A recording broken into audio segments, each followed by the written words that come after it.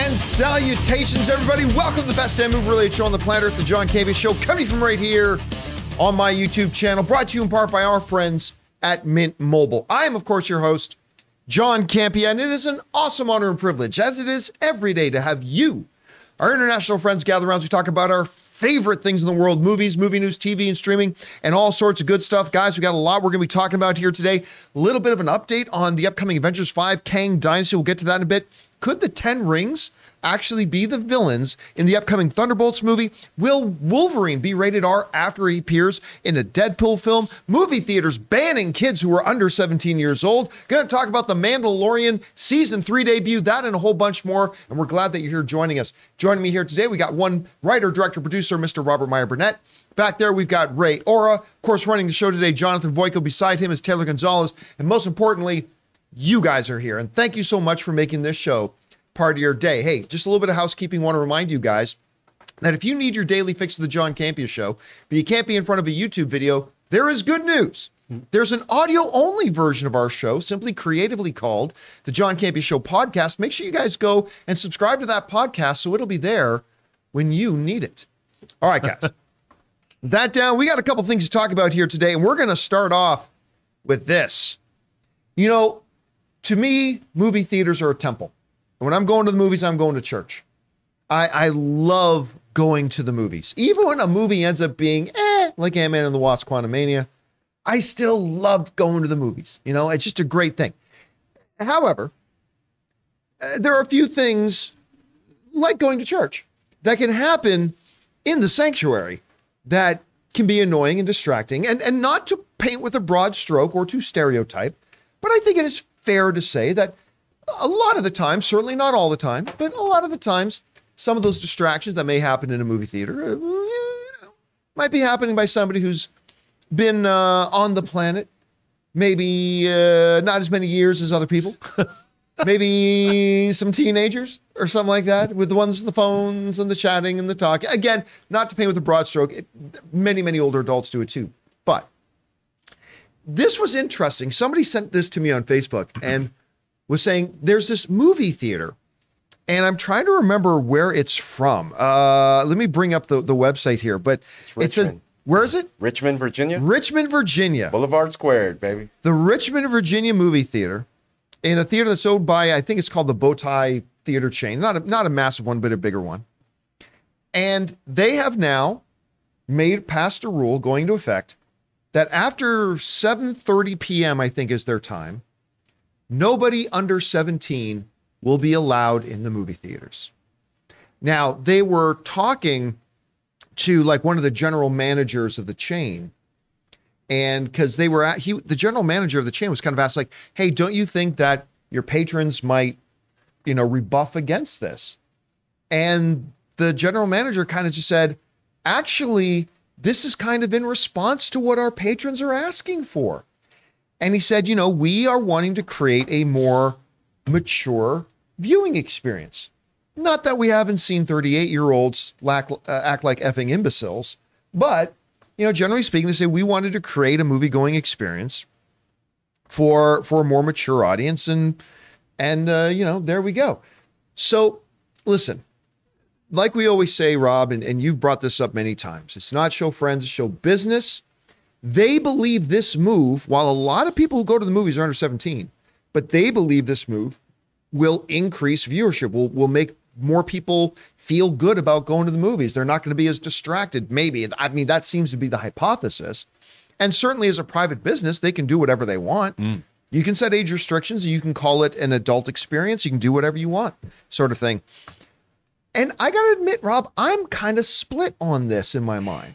On the one hand, I personally know people that would go, if they did that here, that's the theater I'm going to. Like, I know some casual moviegoers are like, oh yeah, you made it so I wouldn't have to worry about like these meddling kids being in here. That's a movie theater I'll go to. At the same time, what if you're a family? What if you've got kids, who are 12, 13 years old, you want to take them to go see Ant-Man and the Wasp: Quantumania, apparently because you hate your children? But no, sorry. But you want to take them to go see Ant-Man, you want to take them to go see, what if you want to take them to go see the new Super Mario Brothers movie? But Junior's got a soccer game at 5, so the earliest screen you can be is 7:30, 8:30 p.m., whatever. I mean, I could see that being negative too. So I'm look, I'm actually very interested to see how this little experiment works, because the company was quick to say, hey, listen, this new rule of ours is not set in stone. We will play it out and we'll see if our patrons respond to it. I'm going to be very curious to keep my eye on this and see, does this increase the number of people going to their theaters? Does it hurt their business? I don't know. Rob, you hear about this. What do you think about this move? Well, on one hand, look, I think that we've seen a fundamental lack of respect in our culture toward everybody. It begins in schools with a lack of respect for teachers, starting at younger ages. And boy, if you wanted to sound like the guy yelling, "Get off my lawn," it goes. I was going to say it goes all the way up through every part of our society, not just with kids, but with everybody. And I've seen it. Adults disrespecting other adults in public. We're just not as nice and polite and mindful of the world that we live in as we used to be. And I've seen people of all ages turn their phones on and talk out loud in movie theaters. It ain't just teenagers. It isn't just teenagers. However, the thing about I do think that they're more so than ever. There's an idea that when you have social media that you just have to respond to it. I've never understood why anybody who goes to see a movie, who's paid to go see a movie, why would you allow anything to disrupt the experience that you just paid for? Not for yourself, much less other people. I mean, there's nothing more annoying when you're in a dark theater. Whenever somebody pops up a phone, you can see it if they're 20 rows in front of you. Yep. And I hate that. I hate my peripheral vision being disturbed. There's no reason for it. There's no reason for why anybody should turn on a phone during the film. But the problem is, John, like you said at the beginning, churches, our movie theaters are like churches to us. It's a holy experience going into the theater and experiencing those stories. I mean, I become totally immersed when I watch a movie. And one of, I think, the fun things for me has always been there's people from all walks of life, all shapes, sizes, colors, creeds, belief systems, sexualities, whatever, all gathering in one place. And they're all there, despite our political differences or whatever, to see the same story. And I've always found it uplifting. I love watching all the different kinds of people come and sit in a movie theater with me, and we're all there as soon as those lights go down, everybody's watching the same thing. Everybody cries together. Everybody laughs together. It's really inspiring to be in a movie theater. And I hate it when people come in and talk and disrupt the experience. I've never understood it. And I've watched it. We've all watched it change over the last 30 years. That's why I love going to the ArcLight. The ArcLight wouldn't tolerate it. And they wouldn't even let people come in late. If the movie started, you can't come in. I love that. Okay, so let me get you back to the question. What do you think about this theater and these new policies they're implementing? I think it's great. I think it's great because you know what?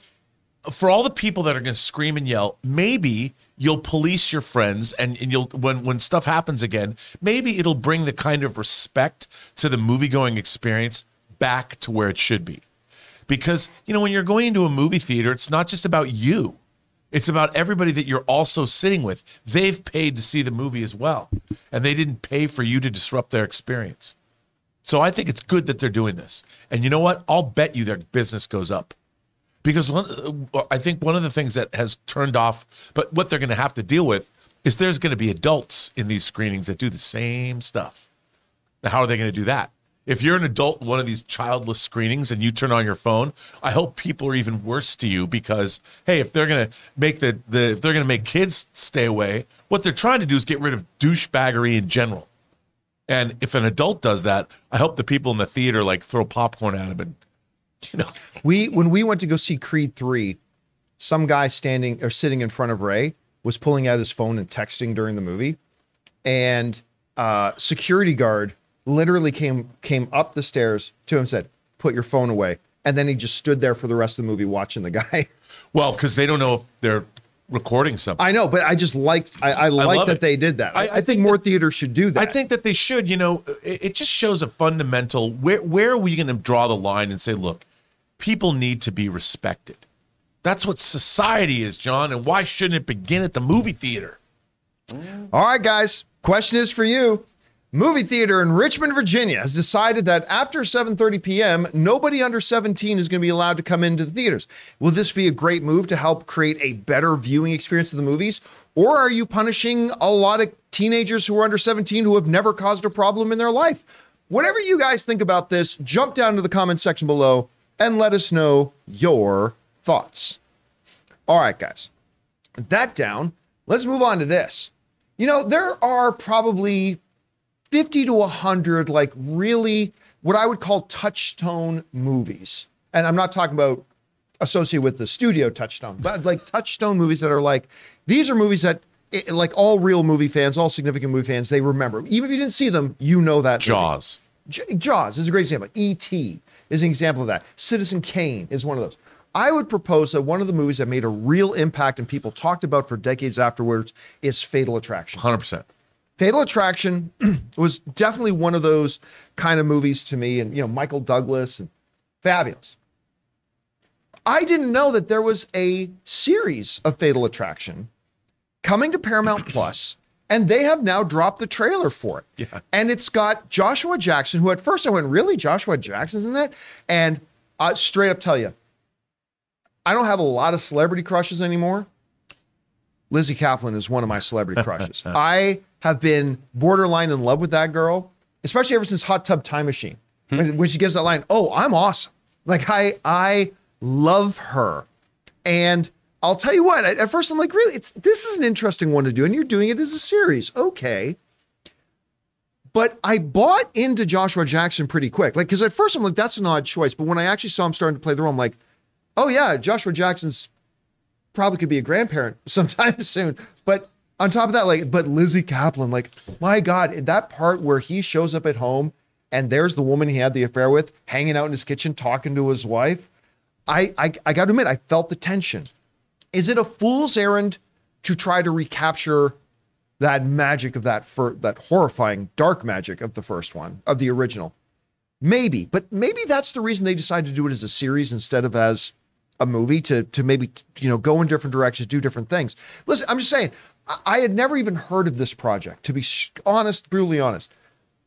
I liked the trailer. I actually thought it was interesting and it got me at least a little bit interested. Anyway, Rob, I know you are a big fan of the original. What do you think about this trailer? I mean, you know, Adrian Lyne directed the first Fatal Attraction, and I think what made that movie so interesting was it was a zeitgeist film at the time it came out, and it posed an interesting question to the audience. You know, was Glenn Close wrong? Was she right? Was Michael Douglas? First of all, that was the conversation in society around that movie. It went on for a long time. Same thing happened with like Indecent Proposal, but that's not nearly as good a movie, even though it was directed by the same guy.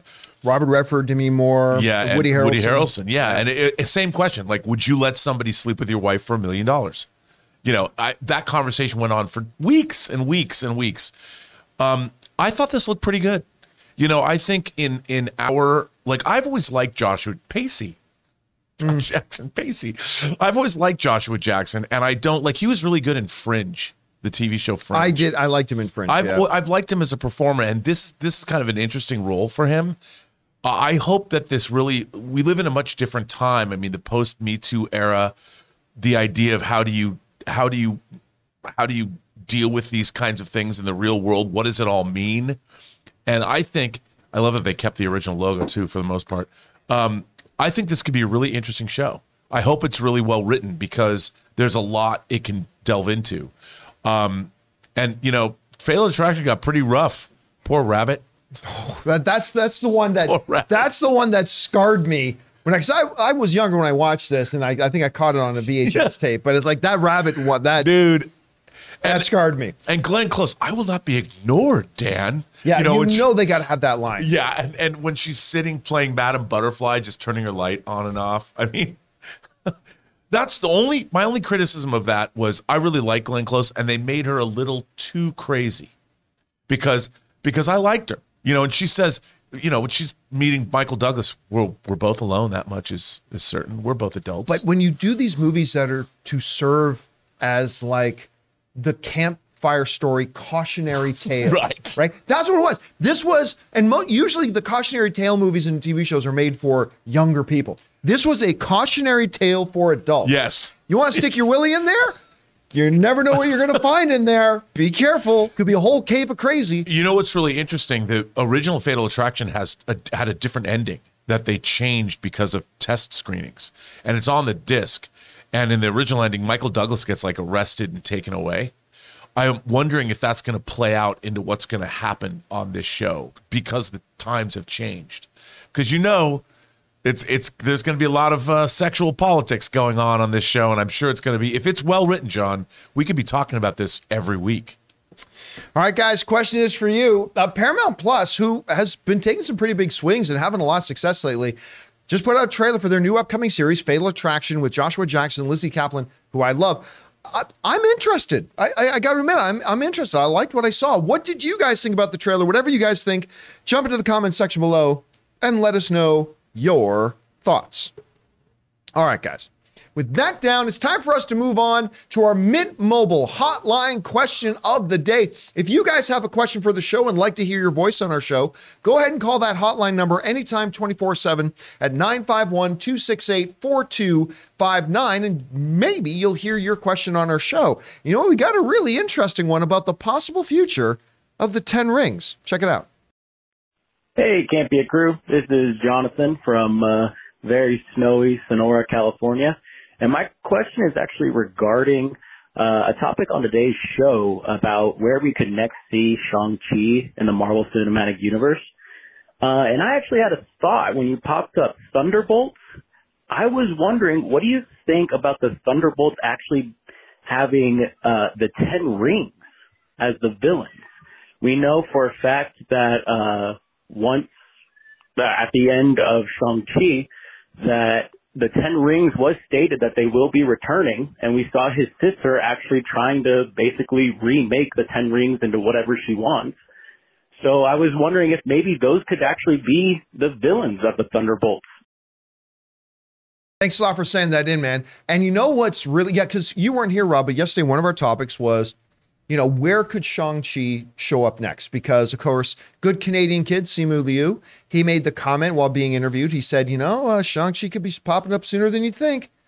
So we went through the list of all the upcoming movies and where could he pop up? I think we kind of landed on probably the Marvels, considering what we consider to be a tie between Ms. Marvel's bangles, the 10 rings. We saw the 10 rings logo in Ms. Marvel, all that kind of stuff. But that brings up, and I'm really interested that he called that in, because a few weeks ago, I and probably some of you heard some whispers and rumors like we hear a million of every day, but we did hear some whispers and rumors about maybe 10 rings being the villains of or should we say the antagonists of Thunderbolts. Now, because the caller brings up a very, very legitimate point.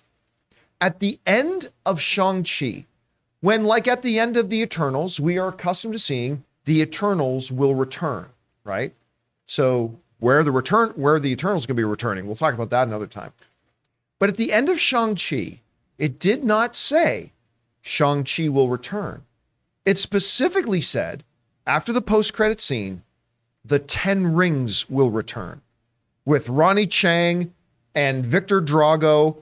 And Anna and I rewatched the original 2 Creed movies last night. Man, what's his Florian Mentou? Yeah, something like that. A freaking monster should be his name. That dude's a beast. He played Razor Fist in the first one. But it ends with Razor Fist and Ronnie Chang's I Speak ABC standing next to Shang-Chi's sister on either side of her. She's the new Mandarin, if you will. And there were some whispers. I think and I'm sure everybody else just kind of dismissed those rumors. But it's an interesting question, because when I sit down and think about all the places, they did say the 10 rings are going to return. Okay, where? I don't expect a 10 rings Disney Plus series, especially not now with Bob Iger saying, hey, we got to slow our roll a little bit on how many of these things we crank out. God, I want to see. I see this picture. I want to see this. I hated the idea of this, not hated, but I had no interest in the idea of this movie. When they released the actual lineup and the cast, then I was like, yup, I'm in. I'm very, very excited for this movie now. But because we talked before about, could Abomination be the villain? But it's like, what would any of those people do against Abomination? Could, who was the guy you were hoping for, Ray? Sentry. Oh yeah, Sentry. Could Sentry be the guy? But that I don't know that Sentry really fits there either. Something like the Ten Rings. Like you got this conglomeration group of these eclectic characters in the Thunderbolts.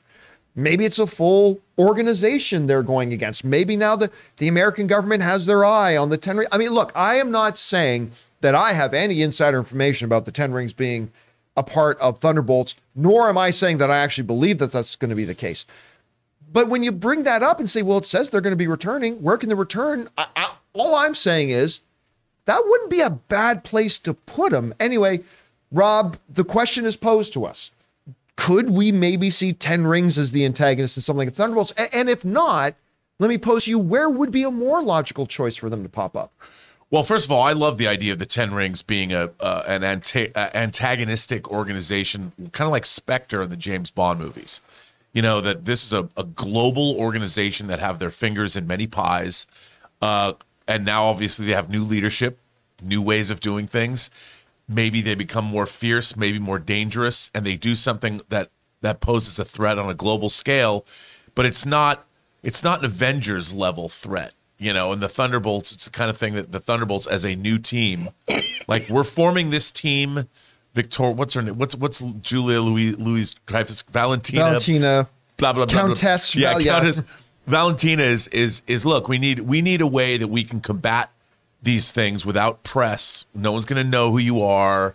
There's going to be no Avengers. There's no Thunderbolts Tower, and they're Thunderbolts Tower. They're specifically formed to go after organizations like the Ten Rings.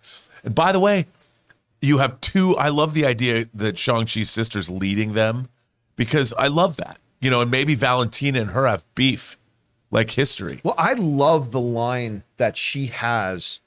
One of the lines that I like a lot of her lines, but one of the lines she has in Shang-Chi, which is so great, when she's talking to Awkwafina, she says, if my father won't let me into his empire, I'll build my own. And then Awkwafina's like, hell yeah. That was a great line. Yeah. And to see her sitting then on that throne with Florian on one side and Ronnie Cheng, that was a pretty cool visual. I love Ronnie Cheng. Yeah, I love his stand-up. I love him. He was great. And I think the Ten Rings is something Marvel needs. More of a grounded threat that's terrestrial as opposed to extraterrestrial gods and monsters, Now, that does, of course, bring up the question that I think it was last week that we found out the Walking Dead's and the Invincible Stephen Yeun is going to be in Thunderbolts. Now, there was no official word on whether he was going to play a familiar comic book character, whether he was going to be a new character, whether he was going to be a protagonist or an antagonist. Could he be some people are speculating that he could be the villain, maybe. So I'm not quite, since we don't really know what he's going to be in that. I mean, we're kind of left still kind of speculating, but let me ask you though.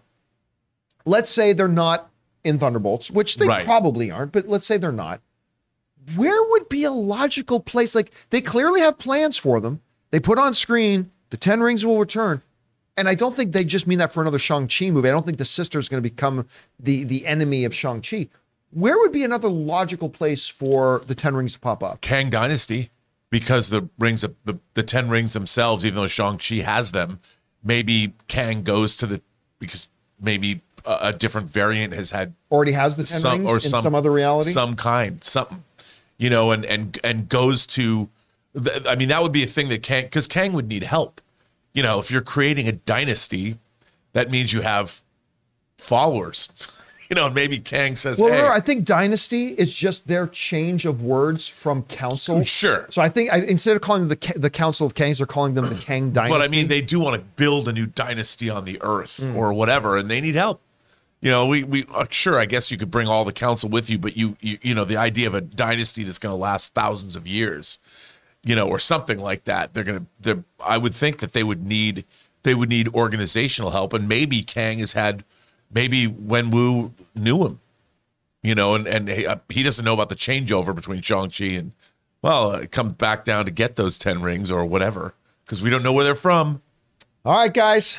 Question is for you. What do you think think about that? I mean, at the end of Shang-Chi, they say the 10 rings will return, but where's a good place for them to return? And could one of those places be Thunderbolts, maybe? Whatever you guys think, jump down to the comment section below and let us know your thoughts. All right, guys. With that down, let's do another hotline question here, shall we? And this one's asking us a little bit about, after Deadpool 3, how are they going to handle Wolverine? Check. Hey, Mr. Campia. This is Steve from Louisiana calling with a question. I was wondering, I know we're getting Deadpool, we're getting Wolverine together in a movie finally, and it's going to be rated R. So when we do get our new Wolverine in the MCU, will he be rated R or will he be nerfed? I just wanted to ask you that question. All right, thanks a lot for calling that in from Louisiana, man. And this is a very, very interesting one, because one of the topics a lot of fans want to bring up all the time is bringing rated R into the MCU. Kevin Feige has been very unambiguous and very direct in saying the MCU is not doing rated R stuff other than Deadpool. I mean, he's been very clear about that. Now, Kevin Feige is a human being. He can also change his mind or have a change of heart or whatever. Hard to imagine that now that Big Papa Iger is back in charge. So whatever. So we've been asking, a lot of people asking about Blade. Kevin Feige seemed to directly address the Blade thing, says only Deadpool's going to be rated R. But here's an interesting thing. We've talked about how one of the challenges Marvel is going to face is, how do you handle Deadpool if you introduce him in his own R-rated films in the MCU, and then have him in anything other than a Deadpool movie where he's suddenly censored and suddenly does not swear and suddenly does not have the sensibilities that he has. But what I have not thought about that our caller brings up, and I think it's a really interesting question. Look, if you're reintroducing Wolverine, now granted, it's going to be a different Wolverine because this is the Hugh Jackman Wolverine that we're getting in Deadpool 3. But still, if you're bringing Wolverine into the MCU in Deadpool 3, and that is going to be an R-rated movie, how, even though it's going to be a new version and a different actor, how do you approach now bringing Wolverine, the new Wolverine, whoever the brand new Wolverine is going to be, into the MCU, the MCU's Wolverine moving forward?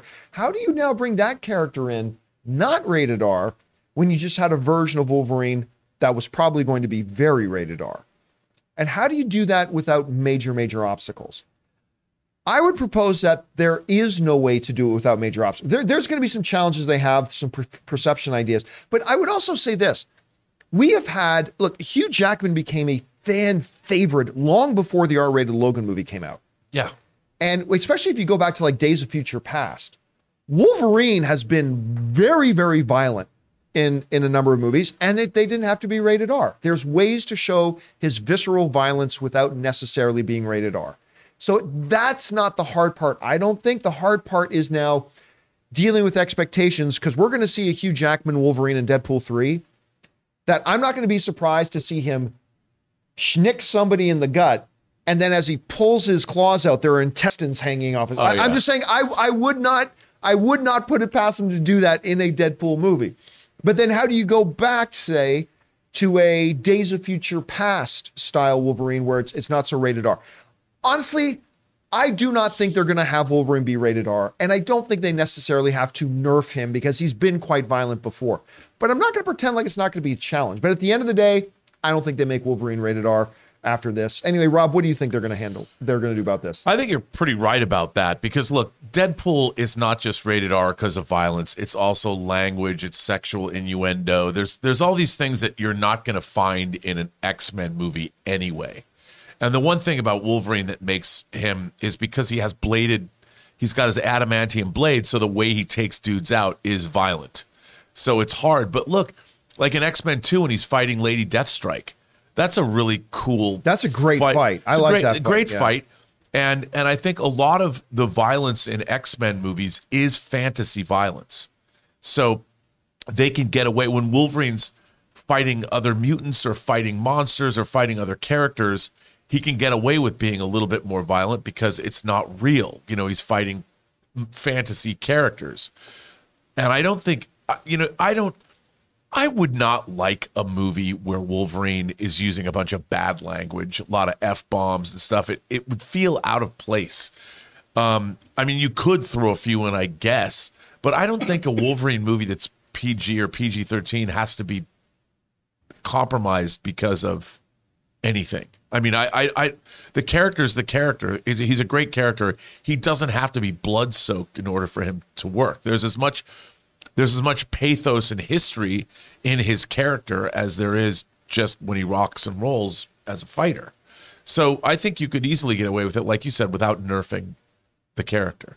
Because I think, we saw him in X-Men 1, he's got that opening scene when you first meet him, he's cage fighting. It's brutal. Yeah. But it doesn't hurt his character. That was still PG, I think, PG-13. And I loved Wolverine in that first movie when Hugh Jackman is introduced. He's great. Yeah. What do they call you, Wheels? All right, guys, question is for you. What do you think about this? Like, we're going to get Wolverine now into Marvel, but the first introduction is going to be Hugh Jackman's Wolverine in a very R-rated Deadpool movie.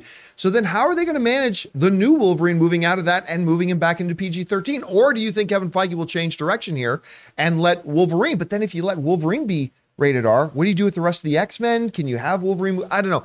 There's a lot of different, obstacles to overcome here. Whatever you think they're going to do, jump down to the comment section below and let us know your thoughts. All right, guys, with all that down, and before we move on to our next topics, we're going to take just a second here and thank a couple of sponsors of today, or at least one sponsor right now, of today's episode of the John Campea Show, our friends over at Rocket Money. Guys, we want to thank a sponsor of this video, Rocket Money. The average person has around 12 paid subscriptions. Think about that. If you think you're only subscribed to a handful of services, you might want to double check. With Rocket Money, you can quickly identify and cancel all of your unwanted subscriptions. Rocket Money, formerly known as Truebill, is a personal finance app that finds and cancels your unwanted subscriptions, monitor your spending, and helps you lower your bills all in one place. Rocket Money will quickly and easily identify your subscriptions for you so you can stop paying for the ones you don't want and don't even use. Simply find the subscription you don't want and press cancel, and Rocket Money will cancel it for you. No more long hold times with customer service or tedious emailing back and forth. Rocket Money makes canceling subscriptions as easy as the click of a button. My wife Ann and I moved out of Burbank 2 years ago, and one of the first things I discovered when I loaded up Rocket Money was that I was still paying for a gym membership I haven't even been to in Burbank in 2 years. So stop throwing away your money. Cancel unwanted subscriptions and manage your expenses the easy way by going to rocketmoney.com/Campea. That's rocketmoney.com/Campea. rocketmoney.com/Campea. And thank you to our friends at Rocket Money for sponsoring this episode of the John Campea Show. Remember, guys, when you go and check out and support our sponsors, you're actually supporting us. So if you look down the description of this video, you'll find a link to our sponsors and the promo codes. And thank you again to Rocket Money. All right, guys, with that down, let's move on here to this. Ant-Man and the Wasp: Quantumania is out right now. And despite my joke earlier in the show, I don't hate the movie. I don't. I got some entertainment out of it. There are things about it I appreciate. Overall, I don't like it as a whole, but it's not terrible. At any rate, the guy who wrote that movie, Jeff Loveness, is also writing Avengers 5: Kang Dynasty. Now, whether or not after Ant-Man and the Wasp: Quantumania became the single biggest second weekend drop in the history of Marvel films, whether or not that stays true over the next coming months, maybe he will, maybe he won't. But for now, he's still the writer of that. A lot of the questions come up, who's going to be in it? Because we anticipate a lot of Marvel characters are going to be in there, but which ones will, which ones won't? Well, from Jeff Loveness himself, the writer, we may have just gotten a hint about 2 characters that are going to be in it, and those are characters in the form of Moon Knight and Daredevil, because the writer kind of hinted that they would be. This is what they said. We go over to my screen on this. In an interview with Polygon, which is another outlet, Loveness suggested that Hawkeye and Moon Knight won't stand a chance when the many variant versions of Kang the Conqueror, Jonathan Majors, finally launches their attack. I wish Hawkeye a lot of luck against the Kangs, he said.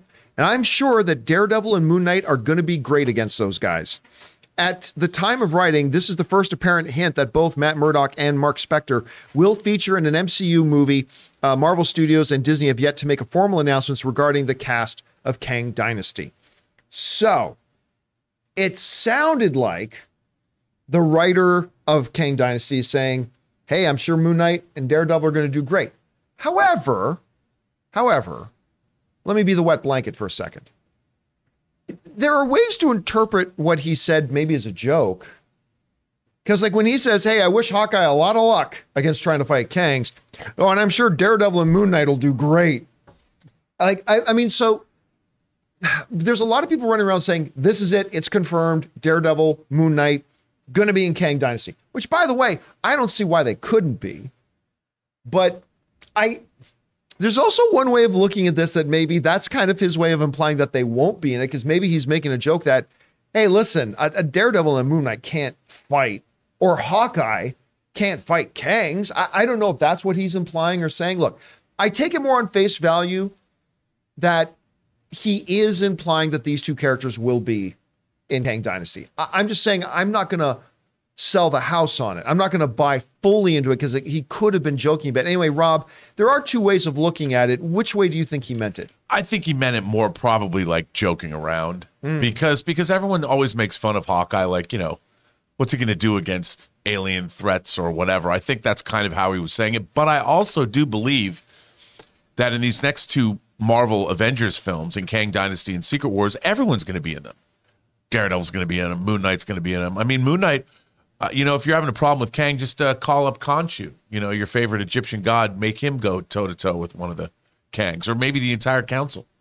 Get Amit to eat their souls. Who knows? You know, I mean, I do think that these characters, we're going to see these characters appear. I mean, obviously, you know, Moon Knight was in West Coast Avengers, so he's appeared with the Avengers. So I could see it happening. And same with Daredevil. I think they're going to have to use everyone. As much as everybody makes fun of Hawkeye, he's usually the guy who gets shit done. Right. He's usually the guy who gets the crap done. That's a great piece of art, by the way. Oh, that is a great piece of art. I mean, look, I still have a hard time imagining how Moon Knight would fit into the tapestry of any kind of a quote unquote team up movie, because that's a messed up individual. That's like, yeah. So I don't know how that functions. Yeah. Daredevil. Well, we've already seen Daredevil in the Defenders. So we've already seen how, I mean, teaming up with She-Hulk. We've already seen that sort of thing. So that's a little bit more believable. But I don't know, guys. Question is for you. What do you think about these comments from the writer of Avengers 5 Kang Dynasty saying, hey, I think Daredevil and Mark Spector are going to do great against the Kangs? Do you think he just basically confirmed that they are going to be in that movie? Or did it sound more like a joke in the way that, of course, they're not going to be in the movie? I don't know. How did you guys interpret it? Whatever you guys think, jump down to the comment section below and let us know your thoughts. All right, guys. With that down, let's move on to our next topic here, and that one is this. The best show on TV right now is The Last of Us. And I say with all due respect to some great television that's out there right now. We got the new season and final season of Succession coming up. Yellowstone has been a favorite of mine now for a couple of years. Shrinking is actually pretty fantastic. A lot of great stuff on TV. But I think Last of Us has very, very quickly kind of became the crown jewel of what's on television right now. It's just absolutely incredible. But we also don't know when we're getting the second season. And we've only got 2 episodes left. And then an unknown wasteland of how long we got to wait for the next one to start. Or when they're going to start shooting, or we're going to even see it. Could be like the HBO head said, it could be 2025 until we get the next season of Last of Us. The next 9 episodes or whatever have you. Well, we may have just gotten a little bit of an update from Pedro Pascal on the whole thing. Because a lot of people had been speculating that they wouldn't even start shooting, but Pedro's getting busy, that they wouldn't even start shooting this thing until like mid-2024. But according to a question, it could be shooting a lot sooner than that. This comes to us from the folks who are at Screen Rant, who said Pascal did offer some cryptic bit of confirmation that said, when he said this, there is a chance that The Last of Us Season 2 could begin filming later this year, in 2023.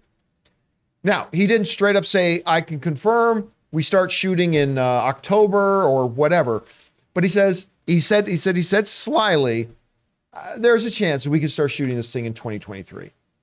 All right. I don't think he's saying that unless it's actually in a contract somewhere. I don't think he's saying that unless there's already an understanding that that is what we're doing. And I'm going to play the optimist here, Rob. Maybe overly optimistic. But if they can say, for argument's sake, if they can start shooting this thing, let's say October of 2023, so in like 6 months from now, I think there's a chance we get The Last of Us Season 2 before the end of 2024. I think we could get it in 2024. Now, I understand they're going to shoot this thing probably for 6 months, all that kind of stuff. But there is a lot of VFX work, but this is not an Avengers movie. So I'm going to choose to be maybe irrationally optimistic and say, you know what? I think they are going to shoot this thing later this year. I don't think HBO is a company to rush, but a lot of other networks would have already been in production of their next season of a successful show like this. And if they didn't start shooting for another 6 months, they've got the blueprint with The Last of Us 2 game already. I think it is now theoretical. I'm going to hold out some hope that we could actually see season 2 in the third or fourth quarters of 2024. Anyway, Rob, you read Pedro Pascal's comments. Am I being overly optimistic, or do you think it's possible? What do you think? I don't think so. I mean, judging from how the show, I mean, you look at last episode, yeah, we talked about how they shot in a mall that they had to use VFX to create the second story of. But for the most part, if you think a lot about that, there isn't, they're in real environments. They go shoot in real locations, real places. And I think that there is a possibility that they could absolutely get this going. And I'm sure that Neil Druckmann, and here's the thing, a lot of the time when we hear about TV shows, like the animated series that I worked on for Netflix, Dota, they did not announce seasons 2 or 3 until later on, but we were contracted to make seasons 2 and 3. Well, didn't you like even complete one of the seasons before you even announced that it was going to be coming? Yeah. Yep. And that's how animation works, because you have to go because it takes so long to animate. But this is different, and with the success that it's having, I'm sure that HBO, as soon as they started seeing what this show was, I am sure that they made the deals to make more, because they do that. They can tell. And so it wouldn't surprise me if they're trying to figure out how to get schedules together and shoot. So I don't think you're being too optimistic. I mean, I think they would want this show out in a year. And by the way, for those of you who are not familiar with the story of the games, if you're enjoying The Last of Us Season 1, you ain't seen nothing yet. Season 2, the second game, Last of Us 2, is, in my estimation, the single greatest story ever to come out of a video game. And Season 1, or Part 1, is right up there too, along with, God of War and things like that. But Last of Us 2 is the single greatest story ever told in a video game. It's the most moving, emotionally resonant, just powerful it's just so good. You ain't seen nothing yet if you're really into season 1. Anyway, guys, question is for you. What do you think about this? Do you think there could be a chance, despite the fact that the HBO boss said, hey, it could be 2025? Do you think if they can get shooting this year, that maybe 2024 could be a possibility? Or am I being overly hopeful? Whatever you guys think, jump down into the comment section below and let us know your thoughts. All right, guys. With that down, let's go into our final main topic here today, shall we? And that one is this. Yesterday, finally, depending on what time zone you live in yesterday, maybe for you it was early this morning, but the Mandalorian has returned. He's back. And so is that little green gabagoo we call Baby Yoda. And you notice Jon Favreau, no spoiler intended here, this doesn't give any plot away, but Jon Favreau, who clearly is very annoyed that a lot of people, including myself, still call him Baby Yoda, had a moment in the episode where Din, the Mandalorian, was very quick to correct somebody who called him something. He says, Grogu. His name is Grogu. Fuck you, it's Baby Yoda. Anyway, so Mandalorian is back with I lost count of how many shots just went to a table's edge with Baby Yoda's heads coming. They made sure they had a lot of moments with Baby Yoda, as well they should. Because that little green gabagoo made this show iconic, made this show a hit. Because, the first episode of Mandalorian Season 1 that was good. It was whatever. But when that damn little baby Yoda showed up, that's when the internet exploded. That's when everybody lost their minds. So sure enough, they gave you a good little bit of baby Yoda in this as well. First episode came out.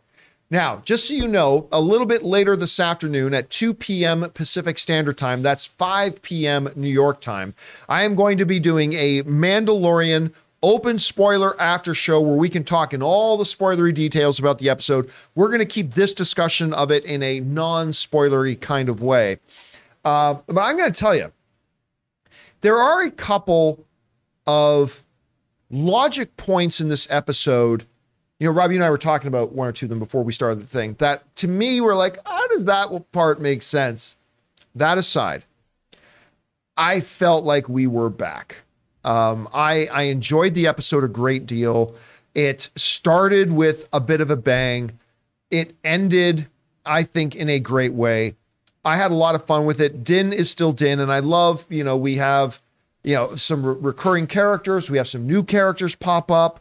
Sorts of stuff. We get some baby Yoda, we get some gun action, we get all that kind of stuff. It just really felt good to be back. Now, Ray was mentioning earlier that he felt that this season premiere, because there's now been 3, was the weakest of the season premieres of Mandalorian so far. And I would concur. But to me, that's more of a commentary on really, really loving the season 1 premiere and the season 2 premiere. I still like this premiere very much, but I will say this, and I hopped on social media after the episode was done, and I very much enjoyed the episode. I'm looking forward to talking about it in a more open, spoilery way later.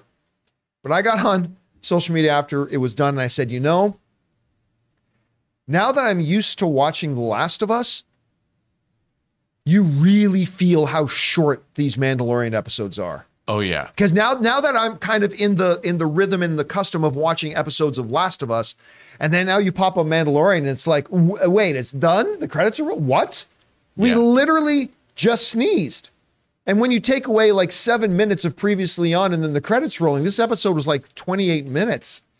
And you really, really, now that's not new for this season. That has been an ongoing criticism I have of Mandalorian in general. And so I really did feel the shortness of it. But overall, I thought it was a win, coming out of the gate strong. Anyway, Rob, you feel exactly as I do on this episode, and you loved it. Tell us why. Well, here's the thing. I didn't love it as much as you did. And I won't get into it. I do see a really interesting potential for this show and where I would like to see it go. And I think they're setting that up, which is the name of this episode is The Apostate. And that would be Mando. He's he is the apostate, and what he needs to do is he needs to get in the graces of his belief system. He's right. He's a true believer, and he's been cast out because he violated the rules, basically. The main rule. And he wants to get back. And I also see the fact that he wields the darksaber. He has the darksaber, and I can see that a lot of this is going to have to do with Mandalore, like we've all suspected. I really think it's going to be an interesting story if they have Din is going to try and unite 2 disparate factions together somehow. I don't know. He's got to get in the good graces of one and figure out where the other one is, and lead them all. And because they both want, I think, the same things, which is to restore the greatness of their destroyed home planet of Mandalore. I love this idea. I think that's going to be a great story. I want to see that story develop well over the course of this season, because they've said, Favreau's saying that he has, they already know season 4 is written. Yeah. So I think that they know where they're going. So they have a large tapestry that they are going after. I think that's great. That said, I felt that this episode left me a little bit cold in the sense that, there's a lot of walking in this show. The Mandalorian walks everywhere. He gets out, he walks down the streets. There's a lot of walking down corridors and all that. And to me, I'm like, just cut to where you're going, dude. Like why are we? And I get it. It's the way the show is shot. And I think it's the Western style. Yeah. I just hark back to like Andor, and because they shoot in the volume stages, and after coming off of Andor where they were shooting on these beautiful European locations, practical sets and everything. I really felt it this time that I could tell they're making it in a different way. But other than that, it's not a spoiler. It's a little thing that Grogu was doing. that I thought was great. He was sitting in a chair, and he kept spinning the chair. That was adorable. I loved it. I just was like, that was a. That's actually in the trailer, so that's not a spoiler at all. Oh, the adults are talking, and he's just like, wow, this chair spins around. It was just, I don't know. I love that. And I loved, we know Carl Weathers, we see him, and it was great. They did set the table in this episode. The table is set. We know what's going on. We meet some new people we don't know. I'm sure they're coming back, as you pointed out. So the table is set, and we're off to the races. I just want I hope the show gets as good as I want it to get. There is one thing I will mention here that you may consider this a spoiler. It has no impact on anything narratively that happens in the episode, though, okay? Let me be clear. It's something that one of the characters notices and sees, all right? Ready? I've prepped you a little bit. Goddamn space whales. Oh, you like those? Those are neat, huh? Oh, yeah, I love them. I love them now, so much. Is there something canonically? Is this something that has... It's a Rebels thing. They were in Rebels. They were in Rebels. And God damn it. I'm a big fan of Rebels. I think out of the Star Wars animated stuff between Clone Wars and Rebels, and I'm in the minority of this, I understand that, but I think Rebels is a vastly superior one. I loved Rebels. But that doesn't mean I loved every little detail about Rebels. So yeah, that's going to come into play later in the season. I think. I don't think that was just a one kind of glimpse thing. Damn it, it's freaking damn things. Anyway, guys, question is for you. Did you guys have a chance to watch Season 3, Episode 1 of The Mandalorian? If so, what did you guys think? Did you think it was the best Mandalorian ever? Did you think, hey, it was good, but maybe not the best premiere they've had, or whatever, anything in between? Whatever you guys think, jump down into the comment section below, and don't forget to join us a little bit later today for our Mandalorian open spoiler after show. We look forward to seeing you guys then. All right, guys. With all that down, we are now going to open up our super chats to you guys. So if you guys have a thought, theory, opinion, or question that you'd like to fire into the show and have Rob and I address, go ahead and start doing that now. Now, before we get to those, though, we're going to take just another quick second here and thank another sponsor of today's episode of the John Campea Show, Ryan Reynolds' own and my mobile service phone provider, Mint Mobile. We want to take a second to thank a sponsor of this video, Mint Mobile. If saving more and spending less is one of your top goals for 2023, why are you still paying insane amounts of money every month for your phone bill? Switching to Mint Mobile is the easiest way to save this year. As the first company to sell premium wireless service online only, Mint Mobile lets you order from home and save a ton with phone plans starting at just $15 a month. You guys know I made the switch over to Mint Mobile a while ago. The process couldn't have been easier, and I can't believe that I am spending less than a third of what I was spending on one of the other major carriers before. By going online only and eliminating the traditional costs of retail, Mint Mobile passes the significant savings on to you. All plans come with unlimited talk, text, and high-speed data delivered on the nation's largest 5G network. Use your own phone with any Mint Mobile plan and switch easily in minutes with eSIM. To get your new wireless plan for just $15 a month and get the plan shipped to your door free, go to mintmobile.com/Campea. That's mintmobile.com/Campea. Cut your wireless bill to $15 a month at mintmobile.com/Campea. And thank you to our friends and my mobile service provider, Mint Mobile, for being a sponsor of the John Campea Show. All right, guys, with that down, let's now head over to you and get your live comments and questions, shall we? You guys have already been firing them in. So, Rob, what do we got up here first? Motawesome sends in a super chat and says, choices like who gets to be Black Panther after T'Challa, is that done by Feige or Ryan Coogler?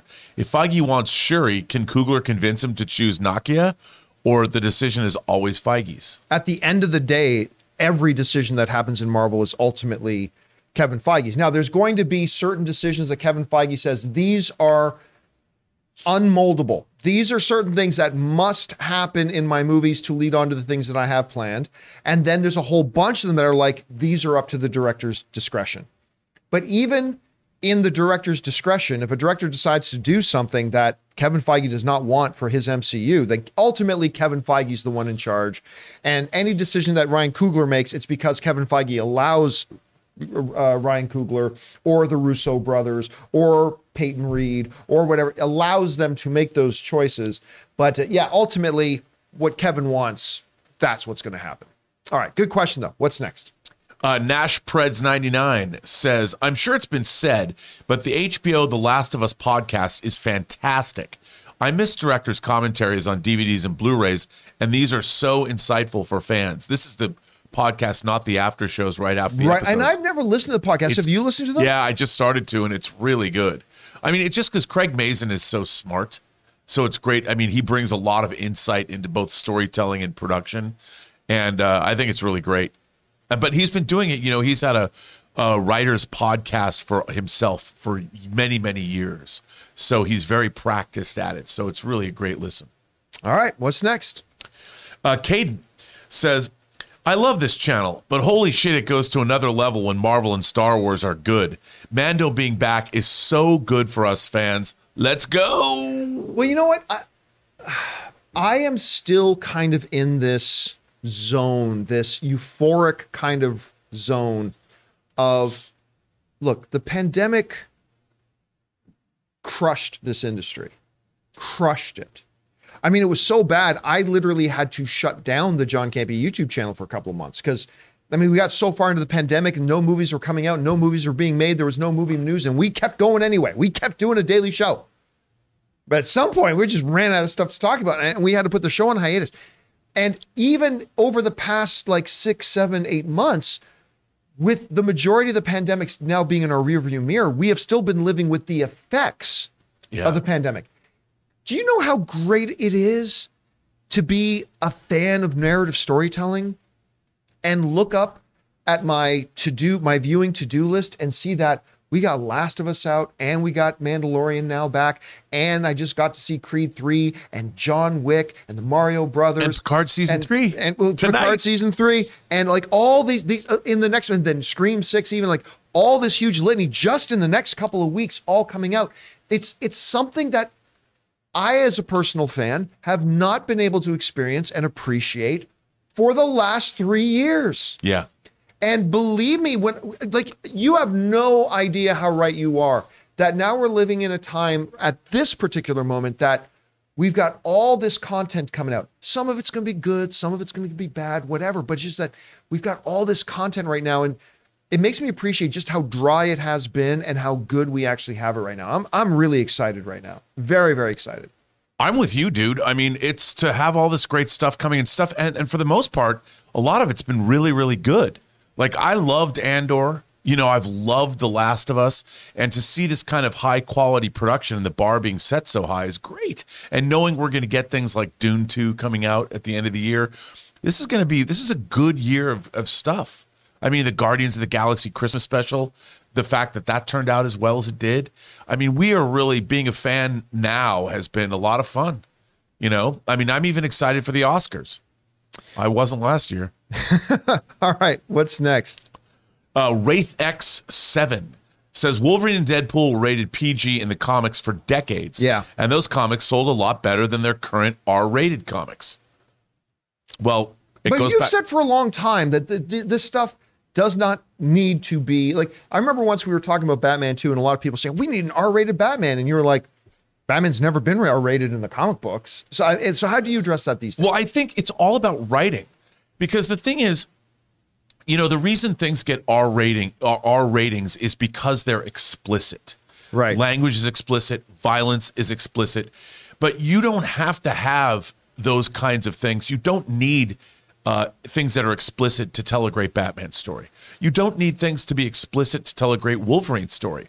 When Chris Claremont wrote that Wolverine miniseries, the first miniseries when he goes to Japan and gets married, and it was a great story. It was a great epic Wolverine story, but it didn't need a bunch of foul language. And I mean, it had a lot of dudes getting run through adamantium blades, but you can still tell the story in such a way that it's still moving and effective and kick ass. I mean, look, Indiana Jones, the first Raiders of the Lost Ark movie, has lots of dudes one guy gets thrown into propeller blades and his blood splashes across a window. Now, that's pretty explicit, but it wasn't R-rated. And Indiana Jones kicks ass. All right, what's next? Suthius says, I've only been to the Regals in the suburban areas outside Richmond. Movieland is supposedly nice. However, the location has always deterred me because the young crowd around that area can be rowdy. And does that carry? Do you think he suggests that carries over into the theaters? I think so, probably. Again, maybe I've just been lucky in the sense that, and I've talked about this before, that I get annoyed as anybody with people not just talking, but talking in such a way that is really not considerate to the other people. Like, I don't mind somebody leaning over and whispering to their friends or having a little giggle, chuckle. That's fine with me. I don't mind that stuff so much. Right. But I got to admit that I have not had the kind of experiences that we hear from a lot of our viewers writing and talking about like on a very regular basis, saying every time I go to the movies, like bunch of people being rowdy or talking a lot or constantly bringing out their phones or their constant phone ringings and all that kind of stuff. And that sucks. That sucks. I guess I've just been very lucky where I got to say, I think for me, maybe 1 out of every 10 to 20 times that I go to the movies. And again, maybe I'm just lucky that only about 1 out of every 10 to 20 times, which is still too much, do I go to a movie theater where somebody is just straight up being disruptive? You know, it honestly does not happen all that much. And it breaks my heart when I hear about my fellow film fans who have those experiences more than I do. And I guess I'm just lucky about that one. I think too, though, we live in an area, like we usually go to movies opening weekend or opening night. So the people that go are there for the same reason you are, which is to see the movie, you know, as soon as it opens. And I think a lot of people, when movies are not necessarily as important, you know, they go to these events and they don't think much of it. Like, I have to tell you, I went to the Hollywood Bowl, was like 2 years ago, and almost got in a fight because these people came in and they were in their 20s, you know, early 30s. And it's a classical music concert and they were just talking. And I turned and I asked the guy, I was very nice about it at first, but hey guys, I mean, the whole purpose of being at the Hollywood Bowl is to hear music. And when somebody's talking during the music, they clearly didn't care about being there. Right. And I'm like, okay, if you don't care about being here, why are you here? We care. A lot of times at the Hollywood Bowl, they get kind of sauced, you know what I mean? So they forget because they have bars and people will bring alcohol to. That happens too. This scene that way, but the guy wanted to box with me after the concert was over, and I'm like, let's go outside. You want to go outside? Let's go right now. And of course, everybody backs down, but it was just weird. All right, what's next? Stubble McShave says Warner Brothers saying Lord of the Rings will be their Star Wars has me worried. Yeah, I did not read that. There's been a lot of chatter on this around. I don't know. I could see Stubble's usually up on I've when heard it comes to people fantasy. say it'll be their Star Wars, but I'm not saying. By the way, I'm not saying it's not true. I'm just saying I have not personally. Yet I haven't read that either. That an actual WB Stubble is very that. up when anything to do with fantasy literature. He's a I don't even know what that spot. means, though. I mean, they already did the original Lord of the Rings, and that was their Lord of the Rings. Why does it have to be their Star Wars? It's a weird comment. I don't. What's really interesting is they could actually tell the same story that Rings of Power is telling. There's nothing to stop them from doing that. Well, no, there actually is. Yeah, I was reading some about what the details are about what they can and cannot do with their stuff. It's actually a pretty interesting read about, and it makes sense. So no, they couldn't just do Rings of Power. Because I was like, if it's in the appendices. All right, what's next? Suthius says, "Oh no, that was we already." Yeah, because we missed Stubble McShave, so we got to go to Sam Fisher. Oh, now. Sam Fisher. Oh, got it. Rob, I told John this, but it was reported that Stephen Fry will host a British reboot of Jeopardy. I think this is perfect for him. What do you think? Well, I love Stephen Fry. He's smart and hilarious. I mean, I didn't know they were going to do it. He's a great host. No, I knew nothing about Stephen Fry hosting that previous thing. I had no knowledge of that. You just say Stephen Fry hosting a version of Jeopardy, and I'm like, oh, that fits. That's perfect. That could be really good. Yeah, I like that. I love that. All right, what's next? Joe Randazzo says recently. By sends in like a $20 super chat. Thank you, Joe, for supporting us on that level, man. He recently saw The Whale. Good film, but Brendan Fraser gives one of the most heart-shattering performances I have ever seen. Brought me close to tears like 3 times. Fraser for Best Actor. I think I am still in Colin Farrell's camp on that. Don't get me wrong. Brendan Fraser's performance in this movie is career-defining, and he deserves every accolade he's getting. And if he wins the Academy Award, I will have no problem with that because it was magnificent. Again, if I'm a voter at the Academy, I am still casting my number 1 vote for Colin Farrell and Banshees of Inisherin.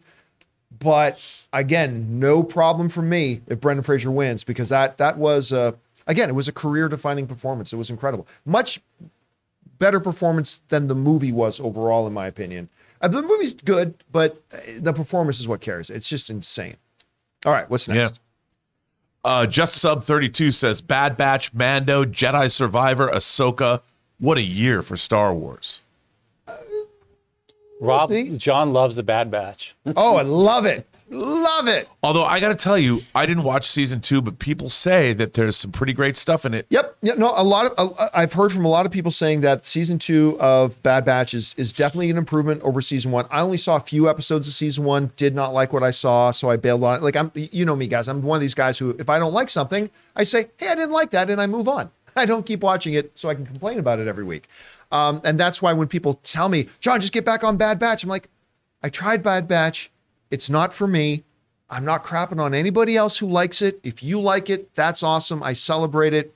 Awesome. But there's too many other things that do have my interest that I'm struggling to find time to watch that I need to use to get my time. But, you know, we'll see if this is a great year for Star Wars. Look, I really like Rosario. I love Rosario Dawson as Ahsoka. And I like what they have done with her so far. But we have no idea if the show is going to be any good. We don't have any idea if Skeleton Crew is going to be any good. We have, so there's a lot of big question marks, because I'll tell you what, Book of Boba Fett really did a number on my optimism. Yeah, dude. It really did.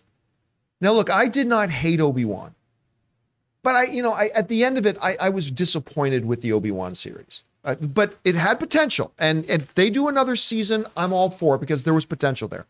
But Obi-Wan, while disappointing, did not put a beat down on my optimism. Book of Boba Fett, the more I reflect back on it, and it had its moments. The Book of Boba Fett had its moments. But God, that was awful. And that was under the watch of Favreau and Filoni. Again, everybody has a bad day at the office. Everybody, even Steven Spielberg has had bad days at the office. But I'm at a point where I'm like, hopefully this is a great year for Star Wars fan. I'm a little bit now in a mode where I got to see it to believe it. So I don't know. What do you think about that? Here's the thing. I agree with you. I loved the way Boba Fett was portrayed in The Mandalorian when he came back. I loved it. I was like, he's a badass. Yeah, where was that Boba Fett that we saw in Mandalorian season 2? Where was he? That was what I was going to say. I mean, I was completely perplexed watching Book of Boba Fett after they introduced him in Mando. I'm like, how do you make this? It was goofy. I mean, half the time they were explaining to him how the underworld worked, and he was like, okay, I didn't know I had to earn people's respect. If only I have been around in this world for 4 decades. Yeah, I mean, it was such a strange, everything about it was strange. All the creative choices are strange. But when they have Boba Fett running around a kitchen chasing a droid, and when he finally captures it, holding him up and going, I am Boba Fett. Don't even get me going on the Vespa gang. And I don't understand. This is something I just creatively, I didn't understand any of it. Any of it.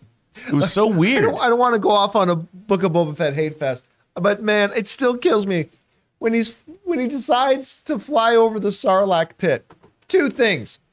You do remember that you crawled out of the Sarlacc pit with your armor on, right? And number 2, you know very well the Sarlacc has the old Japanese porn tentacle things coming out, and yet he's like flying his ship closer and closer. I'm like, what kind of an idiot is this? And then the tentacles come out and you're like, oh, I had no idea. I mean, it's just so badly constructed. Cringe. It's so badly constructed. All right, what's next? Jeff says, this question is for everyone. being Oscar season and all, what actor makes you say, if they're in it, I'm definitely watching it? There's a few that come to mind. Obviously Daniel Day-Lewis, but he's retired, but he's the greatest actor of all time. Russell Crowe. Yep. Denzel Washington. Yep. Chiwetel Ejiofor. Yep. Leonardo DiCaprio. Yep. Those are a couple that come to mind. I love, if like, they're in it, I will watch it. I'll go see anything Jessica Chastain is in. Yep. I'm a big fan of Oh, hers. if we're including actresses, I've got a few of those as well. Yeah, Meryl Streep, obviously. I really like,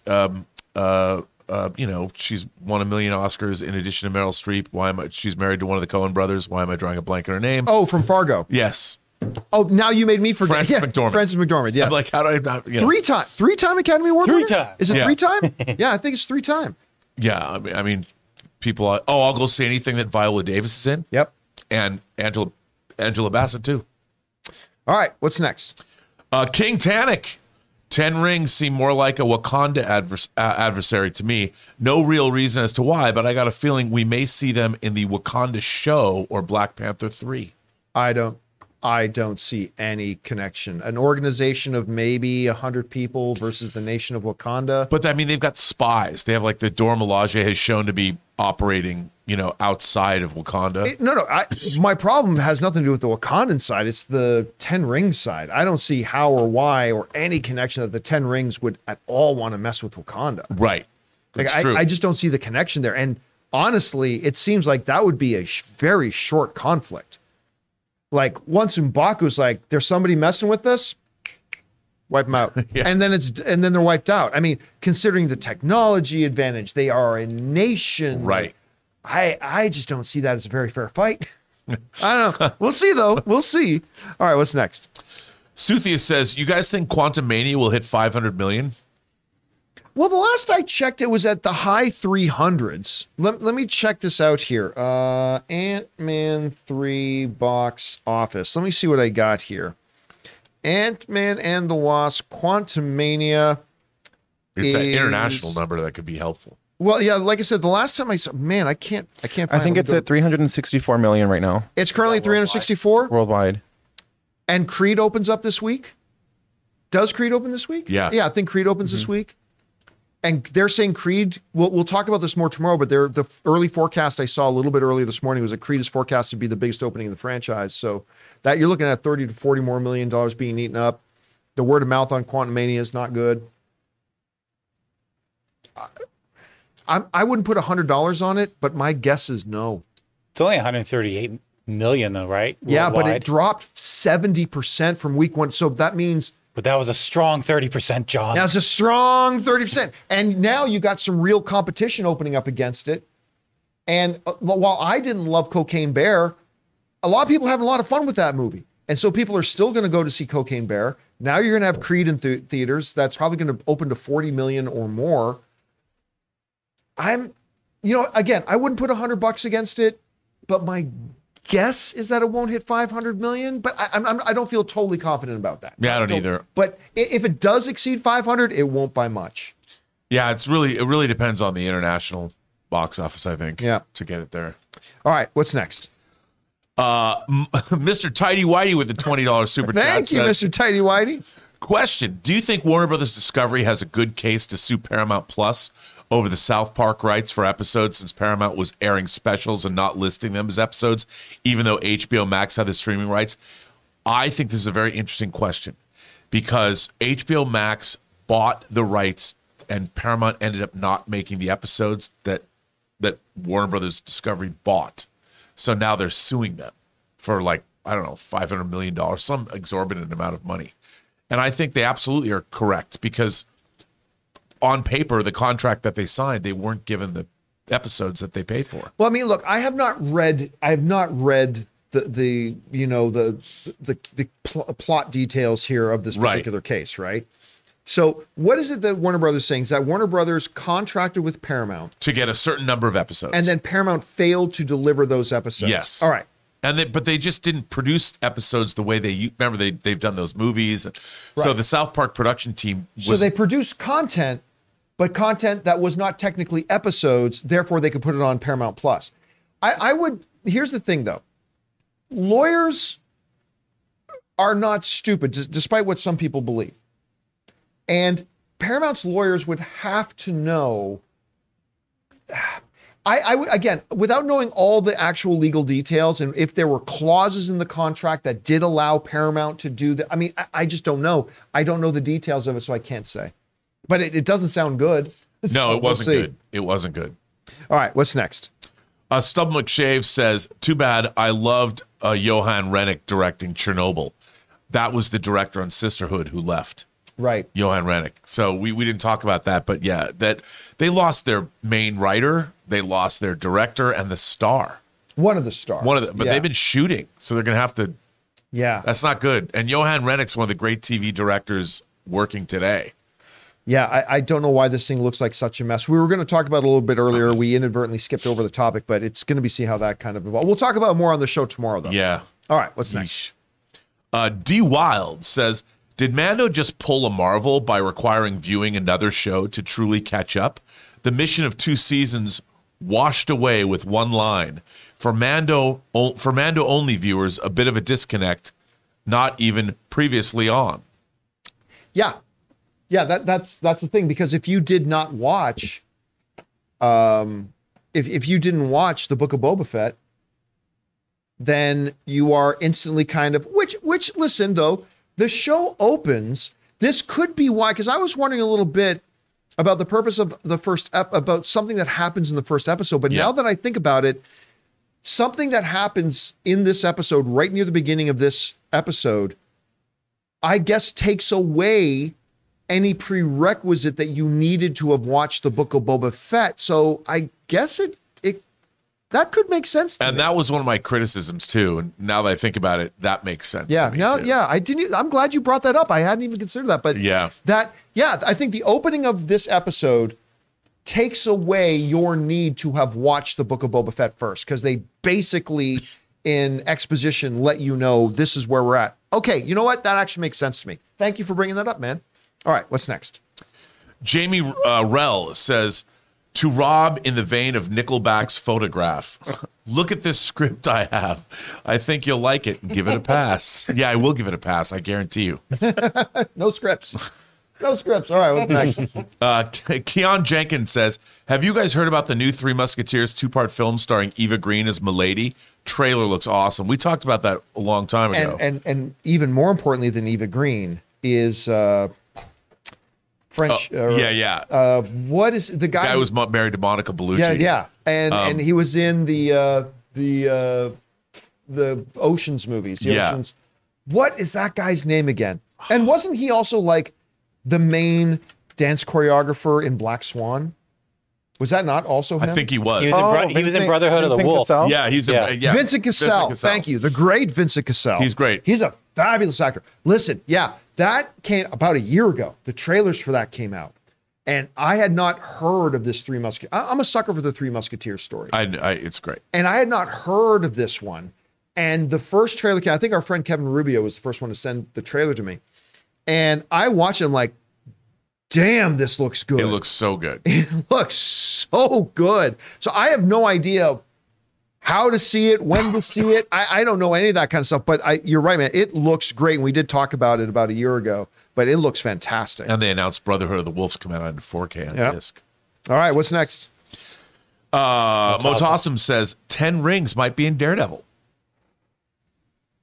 It's narratively, I don't see the connection, but instead of the hand. But the hand isn't the 10 rings. No, but I mean, they replaced the hand with the 10 rings. So instead of ninjas, maybe you have other fighters. Could be. Yeah. I mean, like from a street level thing, like you're not going to have the 10 rings fighting, I don't know, the Skrulls. Right. So yeah, that's not a, you know what? That's not a bad theory. No. I don't mind that one. Yeah, I like it too. All right, what's next? Good. Robert Tari says, if you got the chance to tell a Star Wars story and could only use one of the following, Jedi, Rebels, Empire, or Bounty Hunters, who do you choose? Oh, Jedi. For sure, Jedi. I mean, I would love, listen, I believe Star Wars is meant to be a huge, vast galaxy. And I do not agree with some of my fellow Star Wars fans who thinks any Star Wars story has to have Jedi or Force users. No, it does not. The Star Wars universe is big and vast. But if I was actually given reign to do one and only one, who am I kidding? It would be around the Jedi. Well, yeah, because they're fun. Yeah, they're super fun. Not that I wouldn't pass on anybody else doing stuff on the Rebellion and that would all be great too. Hence Andor. Yeah, I was gonna say Andor has the Empire and the Rebellion, and there's no Force users, and it's fascinating. Yeah, or is there a Force user? Well, yeah. All right, what's next? Bruce Crawford says, I love the MCU theory where phase 4 and 5 films will connect by having a different team from each MCU to fight a different Kang in Avengers Kang Dynasty. I mean, that could be interesting, but what's he proposing? Is that there's actually 2 universes going on right now, and we're going to get 2 different Avengers teams? Is that what he's suggesting? I don't know. I mean, I think that there's going to be different Kang variants dealing with, well, yeah, I guess that maybe. I don't know. I mean, that could be a way to approach it. I honestly think it's going to, what's the word I'm looking for? It's going to alienate a lot of the average film goers who don't get into this stuff. But I mean, there are possibilities there. That could be something they're going for. All right, what's next? The Fault in Our Death Stars says, how big would the hype be if season 2 of Andor, House of the Dragon, and The Last of Us were released in the same year? Incredible year if their season 2s were at least as good as their season 1s. Well, I mean, look, Andor season 2 does not need to be as good as Andor season 1 in order to be awesome. Because the first Andor thing was so good. House of the Dragon doesn't need to be as good as the first season. Even if it's 80% as good, it's going to be one of the best things on television. And same with The Last of Us. But man, if those season 2s comes out and they're all on par with their season 1s, I mean, we're getting spoiled. I mean, we're just straight up getting spoiled. This is crazy. All right, what's next?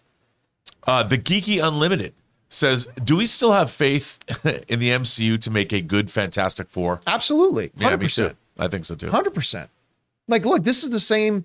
Look, with all the stuff they made, Ms. Marvel, they made WandaVision, they made Shang-Chi. I mean, they've made some fabulous stuff even recently.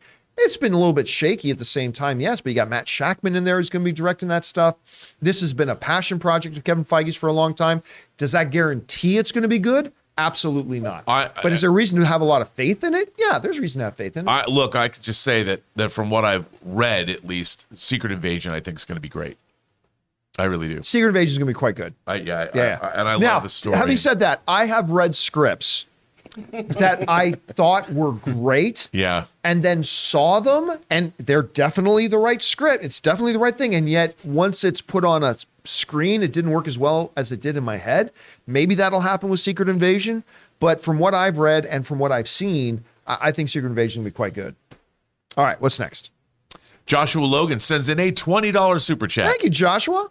I just rewatched Endgame. Damn, crew, that movie will never be beat. I'm sad to say many projects since then have let me down. John, do you really believe Guardians 3 will bring it back? I really, really hope so. Thanks. Well, first thing I'm going to say this.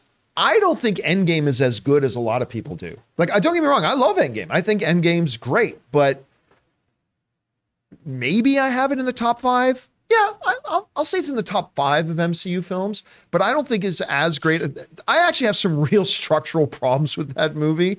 But that being said, I mean, there are moments in that movie that are like, I mean, the Portals moment will go down as one of the great moments in movie history. I honestly believe that. One of the great moments in movie history. It's your blood rushes, it's so good. But do I think that a Guardians 3 can help recapture the magic that the MCU's kind of lost a little bit of lately? Absolutely can. Listen, I think it's silly not to believe that it could. Look, every Guardians movie has been really good. One was absolutely bloody fantastic with the first one. The second one, I don't like as much, but it's really good. The Guardians holiday special was fantastic. It was way better than it had any business being. James Gunn, in the meantime, has done Peacemaker, which is one of the best things on television the last couple of years. He did the second rendition of Suicide Squad, which is, I believe, the second best DCU movie that they did. So, yeah. I mean, can it guarantee that it will? No, absolutely not. Could Guardians 3 turn out to be garbage? Absolutely it could. But if you're going to sit down and do the math on it, all the math adds up to is there's a very good possibility that Guardians 3 will be fantastic. The trailers have been great. Could it be awful? Yep. But is it rational to believe that this is the movie that could help start bringing back the magic of the MCU? Abso-fucking-lutely it is. Absolutely it is. So we'll see. I agree with you. All right, what's next?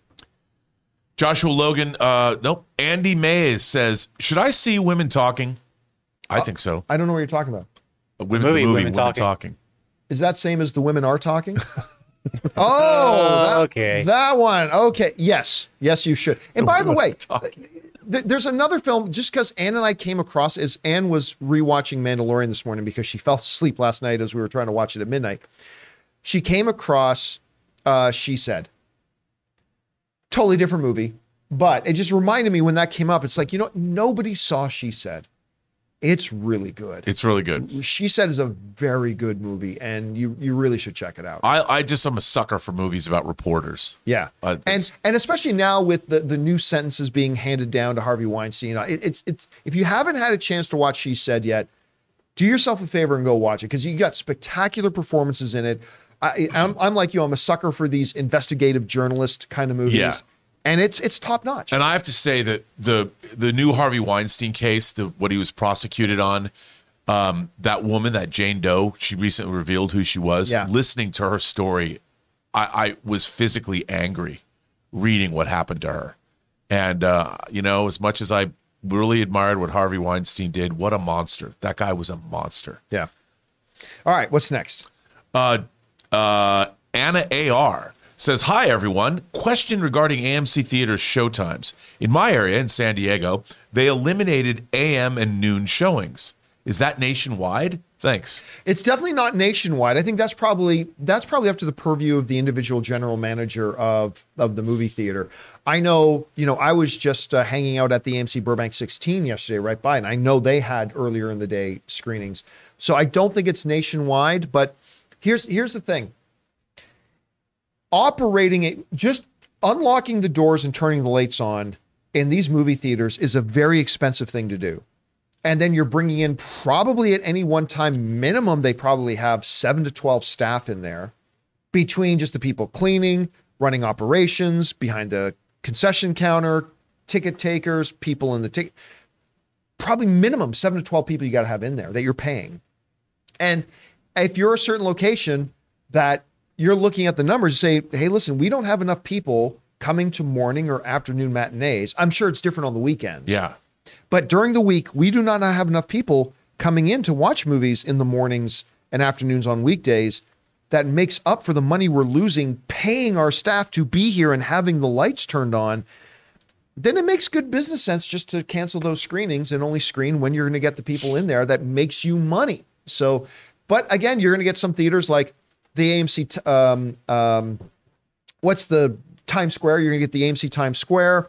You're going to get the AMC Century City. You're going to get the AMC Burbank 16 that are probably getting people in there 24 hours a day. But I bet a lot of movie theaters don't. So no, I don't think it's nationwide. All right. Is that it? That is, yes, it. All right, guys. And that'll do it for today's installment of the John Campea Show. Thank you so much for being here and making this show part of your day. Big special thank you to those of you guys who sent in those super chats. Number one, because you gave us great fun things to talk about. But number two, you supported this channel as you did it. And all of us involved here with the show, thank you guys so very much for your support. Just a quick reminder, guys, a little bit later today at 2 p.m. Pacific Standard Time, that's 5 p.m. New York time, we will be having our Star Wars The Mandalorian Season 3 premiere after show open spoiler discussion. We hope you guys will have a chance to watch the episode by then, and we'll come back and join us for that. And of course, make sure you guys come on back and join us again for tomorrow's episode of the John Campea Show. All right, guys, for everybody in the room, Mr. Robert Meyer Burnett, Ray Ora, Jonathan Voico, Taylor Gonzalez, my name's John Campea, and until next time, my friends, bye-bye.